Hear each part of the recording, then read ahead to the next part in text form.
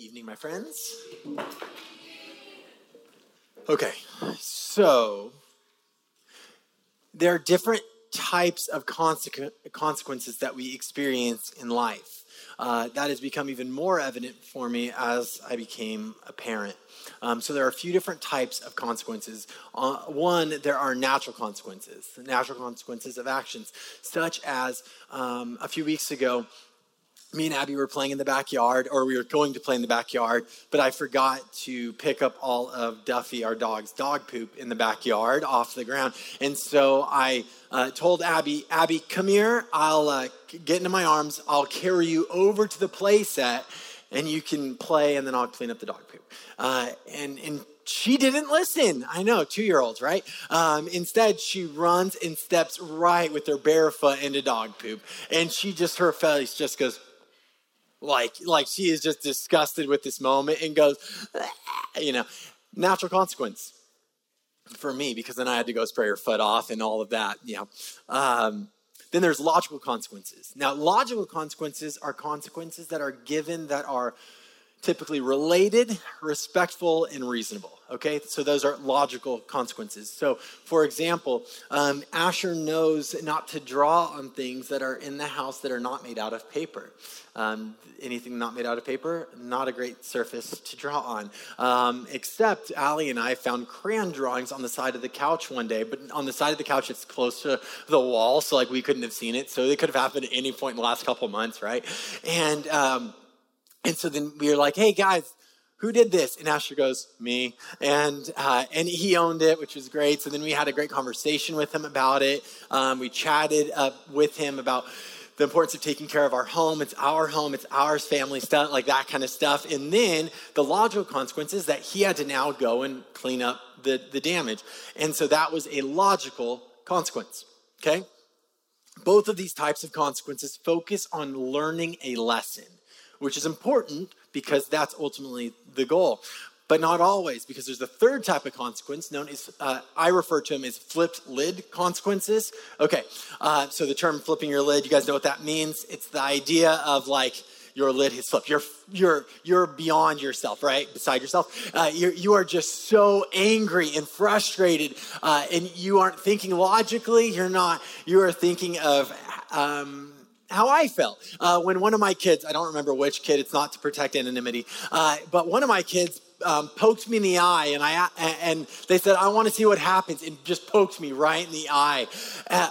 And their reason was they wanted to see what would happen. And they found out what happened. My lid flipped, and I just started yelling. Whichever child this was, it was not going well for them, and I felt so awful after, but my lid had flipped, and so my response was not about helping them learn their lesson. It was about raining down wrath to satisfy that because I had been poked in the eye. We reconciled, and then I got to learn my lesson as we just chatted about the importance of not walking around poking people in the eyes. So it's important to learn our lessons in life so that we grow in maturity. Fair? Now there is, of course, a fourth option when it comes to consequences, and potentially there's a lot more, but for the sake of this, there's a fourth option, no consequences, which is when somebody refuses to let us experience the natural consequences of our action, or when a logical consequence is never instilled. And so this approach ultimately doesn't help a person learn a lesson. It stunts our growth because you never get to learn the lesson. You never experience the natural consequence. You never learned that it affects others or themselves in negative ways. And so you have on one end of the spectrum, no consequence land. On the other end of the spectrum, flipped lid consequence land. Both not ideal lands to live in. Is that fair to say? Okay. Hopefully you guys don't yell at kids when they poke you in the eye, but it will hurt. So let's talk tonight about how you envision God understands consequences. How do you envision him in your mind when you think of the word consequence with God?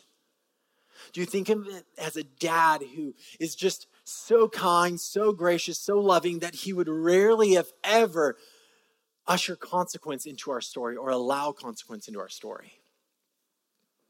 For others of us, we might think of God and think, well, maybe he loves me, but quietly in my heart, I'm afraid of him. I'm afraid of the consequences that he might give because his lid is going to flip at any time. And when he does, there's nowhere to run or hide from him because he's omnipresent. So like, it's not working out well for me. And see, with either of those, there's an understanding we're carrying. And we could not even consciously be aware that we believe either of those realities about God. But at a subconscious level, that might be exactly what our hearts consider about the character and nature of God. So tonight, we're going to talk about what kind of father God is. What does it mean that God is just in the middle of a world that is filled with so much injustice? And so we're going to be turning back into 2 Peter tonight. 2 Peter chapter 2, verse 5. Now, if you're with us 2 weeks ago, we began a sequence of 3 kind of interconnected stories that the author of this letter, a guy named Peter, is using to inform a largely Jewish audience about discovering God's grace through his justice. Now, last time we focused kind of on a bizarre story from our modern perspective about the origins of the flood narrative, all the way back in Genesis chapter 6, and we saw how Peter was using this ancient lesson to teach this church, and specifically the false teachers that were in their midst, that even when we don't see God moving, he is bringing about justice to unbend what we creations naturally desire to bend out of shape.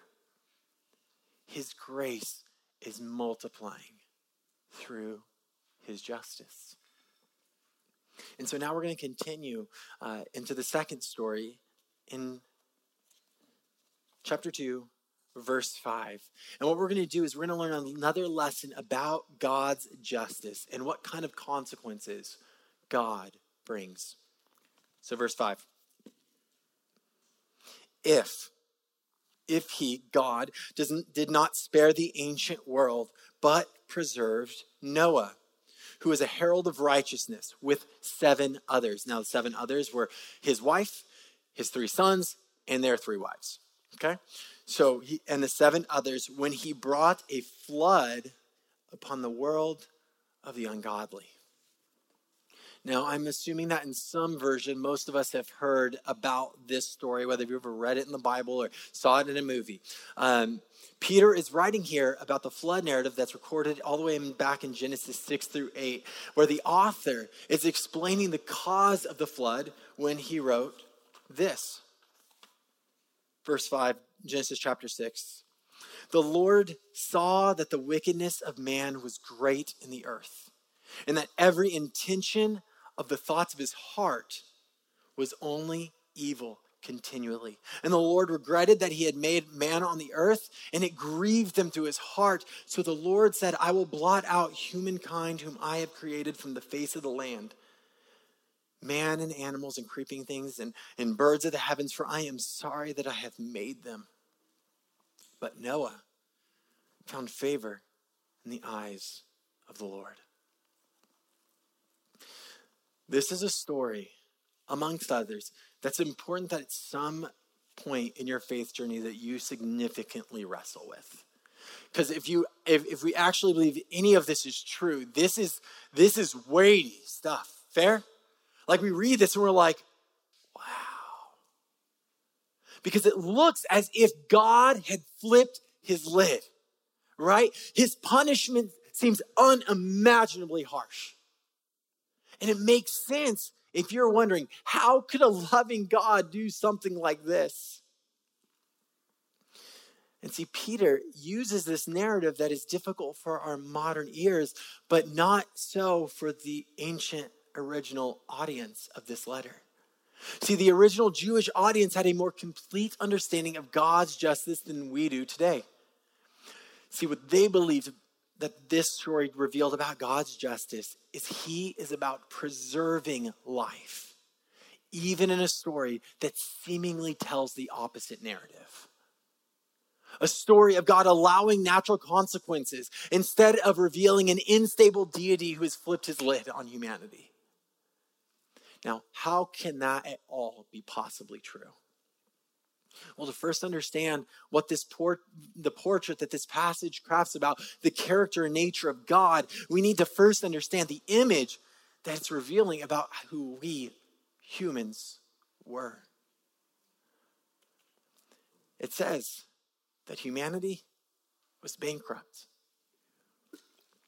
that it was broken, that it was evil, that it was ungodly, totally corrupted. The image that we're getting is they are continually choosing their own way over God's. Every intention, every thought, totally evil.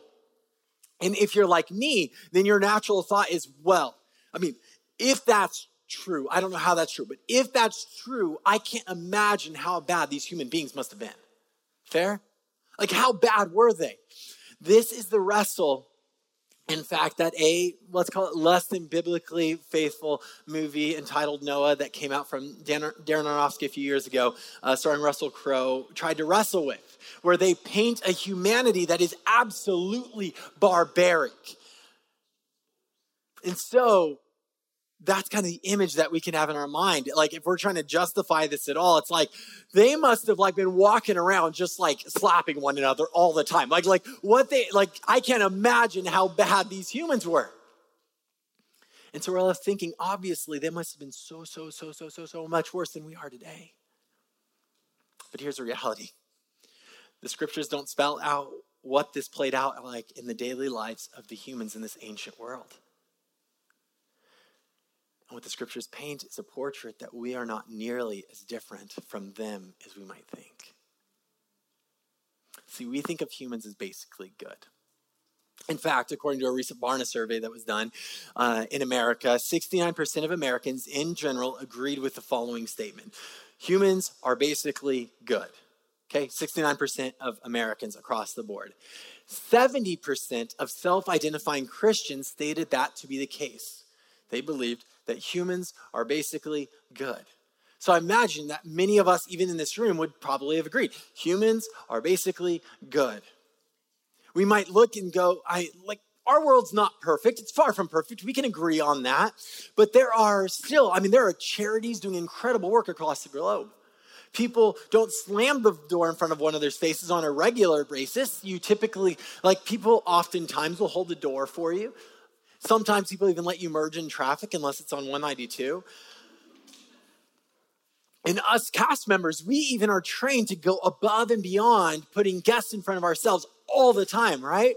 So it makes sense that our initial inclination is to believe that we humans are basically good, maybe misguided on that whole sin thing. Maybe that's a part of it, but basically we're good, right? But see, this is vastly different than the image that the scriptures paint about humanity. The words that are used throughout the scriptures are really strong language. That the human condition is filled with corruption, darkness, bondage, death, decay. That might sound like an exaggeration or some type of religious fear tactic. But let's think about this with a level of honesty for a minute. See, God, according to the scriptures, is intrinsically, at his core, life, light, freedom, love.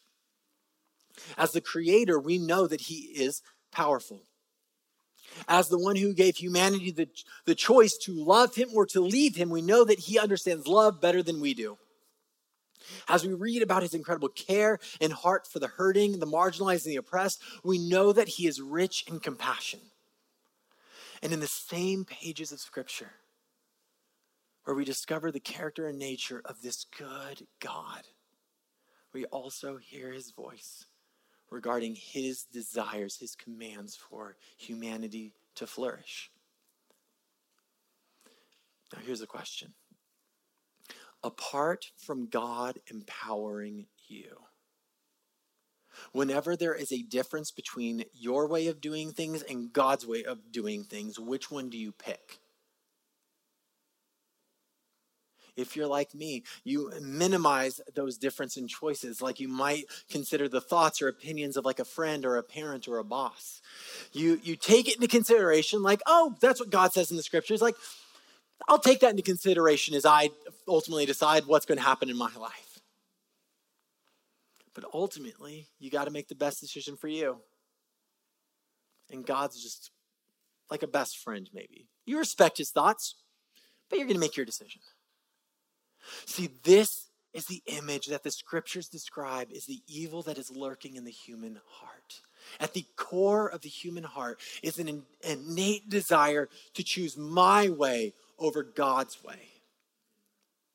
Whenever there is a wrestle, our desire is me, what I think is best. That's, if you read Genesis to Revelation, that is one of the most consistent themes, is that when we are put to the test, which way are we humans going to choose? God's way, my way? We choose my way. Now, it's not that we never choose God's way, but we choose God's way when it makes sense with my way. So in essence, we're still choosing my way. And so when we hear the stuff about like every thought of the human heart was evil, we're like, I'm not Thanos, like I'm not a villain. There are villains in this world, and those people, yeah, maybe that's true of them. So like all of humanity was like Hitler or something. Like maybe everyone was like that back then, but now that's not us. And we're not saying that everyone is a genocidal person. In fact, humans are capable of being kind, compassionate, caring, sacrificial, putting others before themselves sometimes. We are capable of that. So this isn't saying that that every thought of the human heart is evil, that they never did anything nice for one another. That as a baby came out of a mother's womb, that the mom was just like, yeah, or that nobody cared about one another in any way, shape, or form. We have no reason to believe that. But at the core of humanity is a desire for our way, my way, in ways big and small. So God, then, in light of that, where is he? Where is he in this story? Is God uncaring about what is going on in the human condition, prepared to offer no consequences? Or is he attached some arbitrary consequence for when we disobey because he has flipped his lid on us? See, when we understand that the true state of humanity is utterly helpless, spiritually dead, as Lauren read from the scriptures, that we were dead in the sins and trespasses in which we once walked, then we can begin to get a vision for why God operates in the ways that he does and why it's so easy that makes zero sense to us. Because I'm not God. God's going to operate in ways that don't make sense to me because I'm not God. I've never been in his position. I might have a better way, but this isn't my cosmos. It's his. And that's hard. That's hard for me. Because I think I have a really good way, by the way. I have a really, really good way. Ask me about anything, and I will give you a very, very good way. It's mine. You probably have one of those too. See, we humans are not simply sick with sin. We are walking dead with it. The closest thing that comes to mind is zombies. See, apart from God, we might look alive like a zombie, but there is something clearly different, right? Any zombie movie you've ever seen because you like those kind of movies or you accidentally saw and you had nightmares for the rest of the week, right? Back in 2013, there was a rom-com that was based on a retelling of Romeo and Juliet. It had a couple differences. One, it was set in modern times, slightly apocalyptic times. And the second is Romeo was a zombie. And Juliet was the daughter of a zombie hunter. And so the movie was called Warm Bodies. I thought about showing a clip, but then I realized not everyone in this room wants to see a zombie. Even rom-com version. So I'm not going to show the clip, and I'll be careful with what I say so that you don't have nightmares. But in the movie, R, we know it's short for Romeo, like that's your little like wink wink. But R doesn't believe that there's anything wrong with him. Like he is a zombie. All of his friends are zombies. None of them remember what it was like to be alive. There's a nagging part of him that realizes something's missing, but he doesn't know what it is. They can't really even talk to each other. Him and his best friend, they just go, eh. Like they shrug. It's like, can't even talk, but they don't even know about talking because they don't do it. they're all zombies. And so that normalizes their condition. See, in the ancient world before the flood, they had wanted things their own way, and it was slowly destroying themselves and their entire planet. Their desires weren't leading to flourishing, but death, destruction, bondage. So after generation after generation after generation after generation of God's patience, God ultimately allows the human to experience their own way. The ultimate natural consequence of you choosing life apart from God is death. And so they experience the natural consequence of their zombie-like existence. But God was neither uncaring about their condition, nor was he ready to act like some type of demented father whose lid had flipped. He acted graciously through his justice. This is what Paul starts writing about in Romans chapter 1, where it says, "For although they knew God, humanity, they did not honor him as God or give thanks to him, but they became futile in their thinking, and their foolish hearts were darkened. Claiming to be wise, they became fools, and they exchanged the glory of the immortal God for images resembling mortal man and birds and animals and creeping things." In other words, they made a god out of creation instead of creator. And therefore, God gave them up in the lusts of their hearts to impurity, to the dishonoring of their bodies among themselves, because they exchanged the truth about God for a lie and worshipped and served the creature rather than the Creator, who is blessed forever. Amen. See, what Paul is writing about in this letter is a major theme that is going to carry out throughout the book of Romans. And truly, it's a consistent theme throughout the scriptures, which is this idea of giving them up to blank. We could call this passive justice or wrath, but it's ultimately natural consequences. You want your own way? I'm not going to stop you. And see, what happens at the flood is the natural consequence that parallels the beginning of the book of Genesis at the very beginning of the Bible. In Genesis chapter 1, on the second day of creation and the third day of creation, there are a few things that happen. On the second day, the cosmic chaos waters from above and below are separated, making space out of these cosmic chaos waters for life to flourish. And then on the third day, out of the sea comes land, a place for creatures of the air, creatures of the land, and creatures of the sea to live. God is about life thriving, even from the beginning. This is God's way. God's grace brings order, life, and flourishing. Apart from him, that's life. Life is the cosmic chaos water existence, filled with darkness, death, lifeless. But God's grace brings order, life, and flourishing. But see, we humans, we naturally are bent towards our own way over God's. And so with the arrival of the flood, God, what he is ultimately doing is he is giving them their own way completely. Genesis chapter 7, the flood continued for 40 days on the earth. The waters increased and bore up the ark, and it rose high above the water. The waters prevailed and increased greatly on the earth.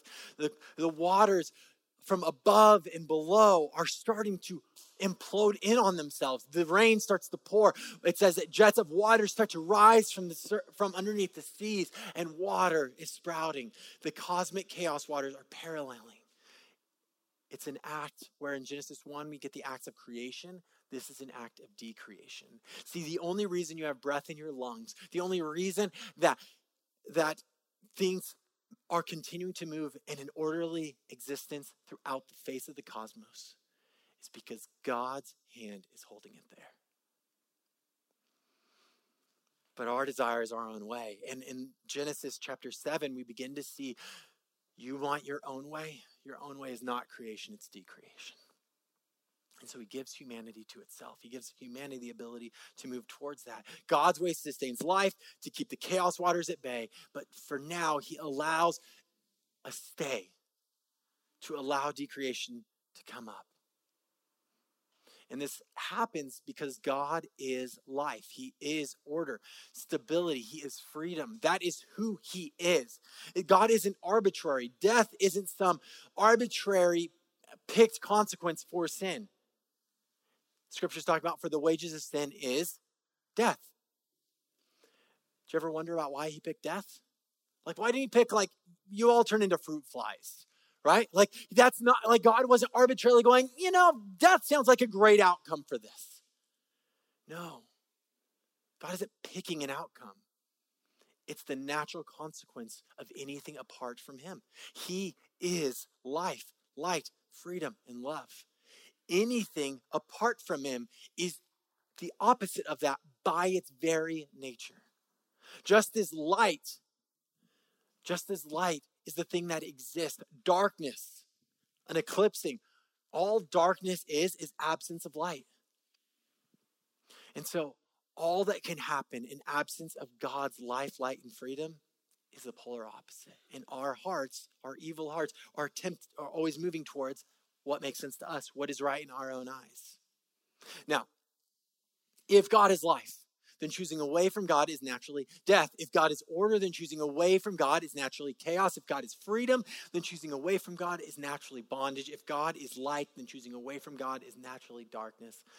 And if God is a creator, then choosing away from God is naturally leading us towards decreation. And see, this type of cosmic decreation was exactly what occurred with the flood. They wanted life apart from God and his desires, so he gave them what their twisted hearts desired. And we can look at that and go, man, that's harsh. Or man, I'm glad I wasn't there. But the reality is that is the posture of my heart apart from God's movement in it. I want my own way. I really like my own way.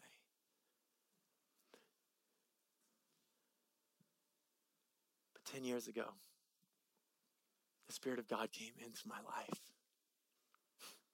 And he's doing a work in me that he will carry to completion. I'm not there yet, but he is instituting life, light, and freedom in here. I'm not perfect. I'm so far from perfect. Hang out with me for an afternoon. Not perfect. But the perfect one lives within me. The one who is defined by life, light, and freedom is within me. And so my job isn't to convince you of really anything. And if you're still struggling with this passage, I don't blame you. It's hard to understand who God is. It's hard to understand when things go against our natural way of thinking. And for me personally, this took a long time to wrestle through, to simply come to an understanding that God doesn't do things the way that always makes the most sense to me. And that is actually a good thing. Because if he did things the way that always naturally makes sense to me, this world would not be doing very well. Now, in our world, in our planet of death, natural disasters occur, acts of terrorism are carried out, the vulnerable are exploited, loved ones die before a time that makes sense to us. Real things happen. I remember asking my grandpa about this when my dad was dying a few years ago in medically induced coma. We were weary. It had been weeks. Maybe I've shared this part of the story with you before. Forgive me if I have. But I asked my grandpa something like this. I said, Grandpa, how can this not infuriate you towards God? Because I was furious. I was like counting all the tally of the things I've done for God and like telling God about them. Like I was not in a great space. I was like, how, Grandpa, how can this not shake your trust in God right now? And his response is what shook me. My grandpa was such a strong presence. And he's just bawling his eyes out. Does he know the inevitable is coming? And he knows that he is going to soon have to bury his second child, a thing that no parent should ever have to do, no matter how old. And he said to me, Danny, because he is God,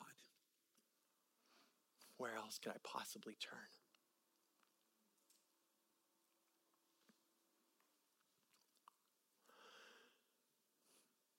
Now, that might not make sense to you.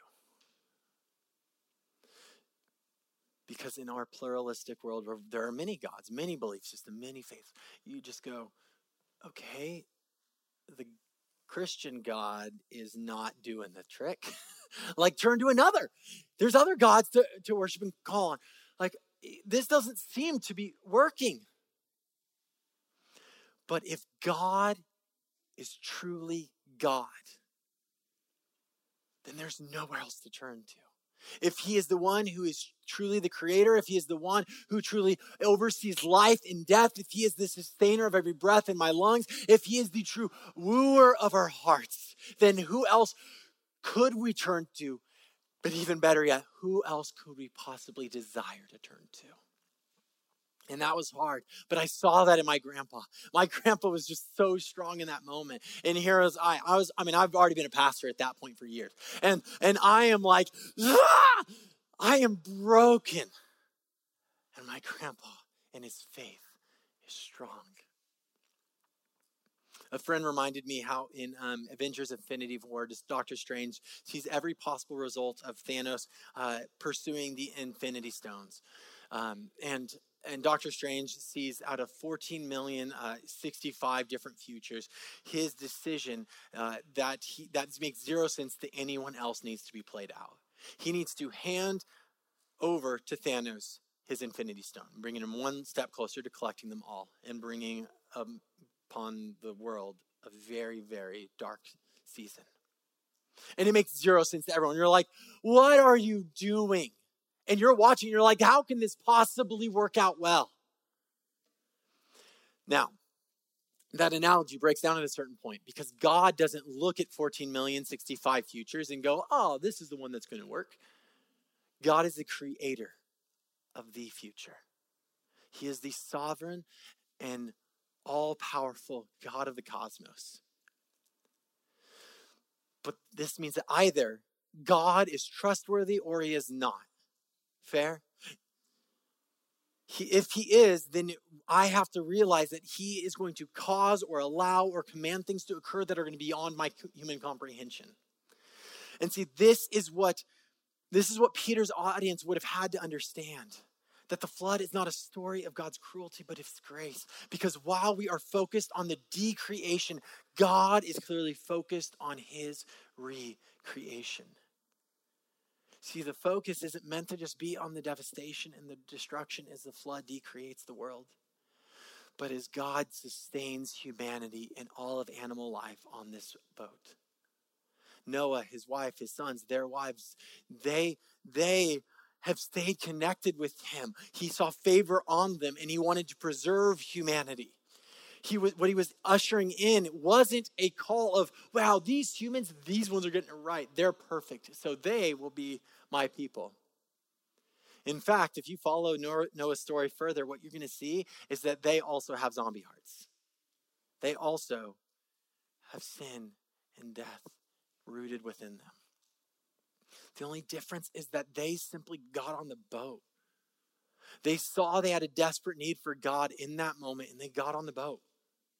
God's presence was not fully removed from the moment of the flood. His grace was evident in that he wasn't trying to just destroy humanity. He was trying to save it, which is the ultimate image that we get towards the end of the flood narrative. It says, chapter 8, verse 20 through 22, then Noah built an altar to the Lord, and he took some of every clean animal, some of every clean bird, and offered burnt offerings on the altar. And when the Lord smelled the pleasing aroma, he said in his heart, I will never again curse the ground because of mankind, for the intention of their heart is evil from his youth. What? Did you catch that? What he just said before the flood, why am I decreating? Because the human heart is evil. Okay, now we're after the flood. So surely now the human heart is good. Nope. I'm never going to execute justice the same way. Why? Because the human heart is still evil. That's a bit of a head scratcher, right? Like, why all the theatrics? Like, why this story? Neither will I ever again strike down every living creature as I have done, while the earth remains, seed time and harvest, cold and heat, summer and winter, day and night shall not cease. In other words, I'm not going to do this the same way again. I'm revealing something about who I am, that my goal will always be to sustain life, even in the midst of the brokenness, even in the midst of the darkness and the death. And God goes on to explain, actually, if you continue in chapter 8, that he is going to hang a rainbow in the sky as if he is a God, as if he's a hunter who has put his bow on the stand. To be this perpetual reminder that each time it rains, that he has hung his bow up. That his justice will never again be poured out as a flood on the earth. Going back to warm bodies. Remember, he has only ever lived in zombie existence with other zombies to relate to. Until towards the beginning of the movie, he meets a woman, a human, for the first time. Her name is Julie. See what they did there too? And something changes within him. He sees her and he is compelled by love. And all of a sudden, his heart begins to slowly beat. Her life begins to transmit life into him. Her heart, filled with warmth and love, begins to awaken something deep within him, and he is brought back to life. And see, Noah in this story is meant to be an image of the one who would come, who is going to be the Savior, who is going to bring us onto the lifeboat with him. But he is a very woefully inadequate Jesus. He is not the Messiah. He just is a signpost to him. See, while Noah was like every other human who is zombie to the core, Jesus came into humanity as the first human since Adam and Eve, filled with true life. And while God hung up his bow from ever executing justice in the same way again, that doesn't mean that God stopped pouring out justice. In fact, you could argue, and I would say you would argue correctly, that the most horrific execution of God's justice was not the flood. It was thousands of years later on a cross on Calvary, when Creator is executed by creation.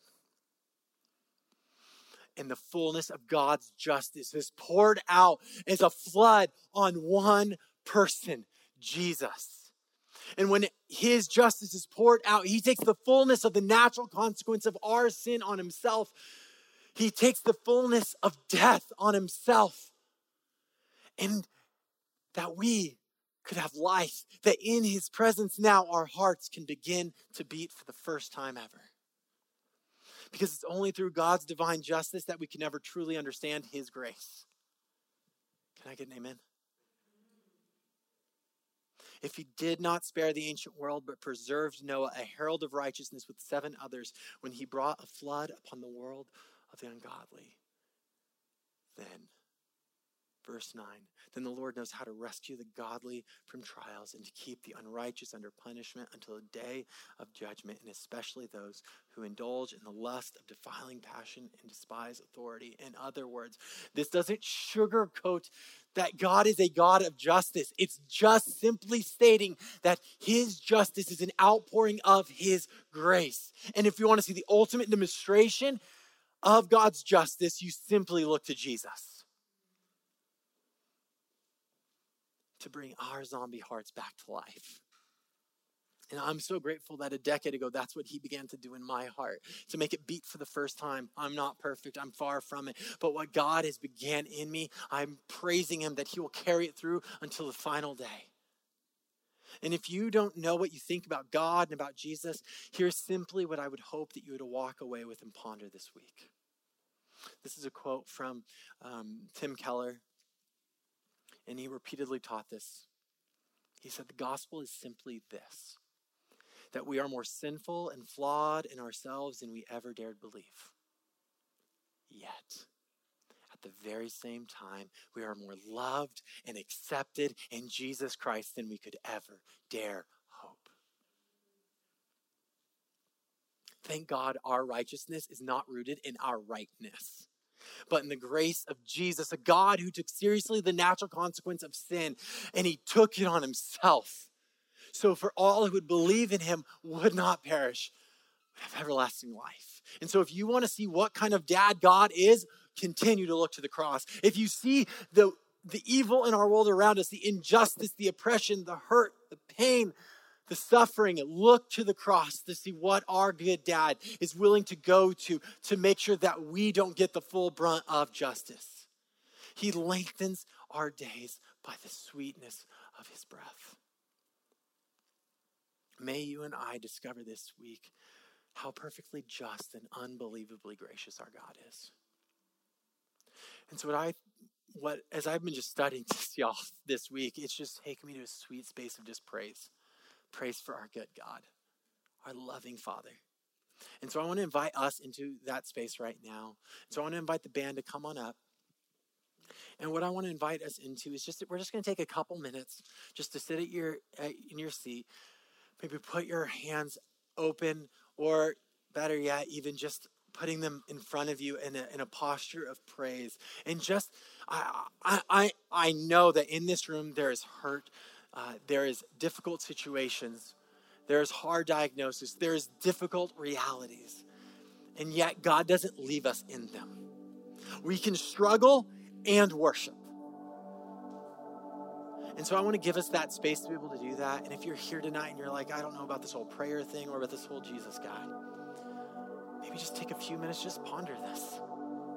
Disagree with me. Press. Most importantly, bring it to God, because he can wrestle well. So let's take a few moments to simply give him praise.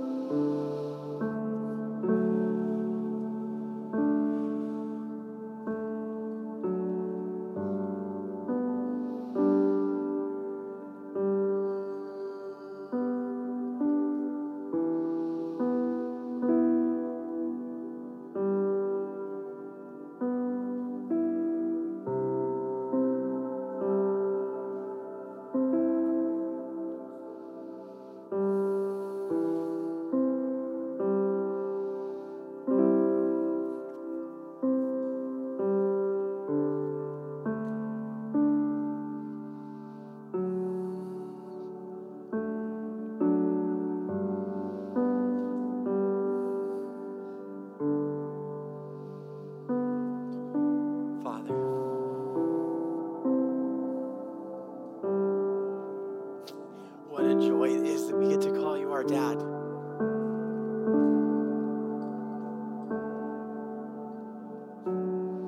That you are the pursuer of our hearts. That you are the one that our souls crave for. And you have found us.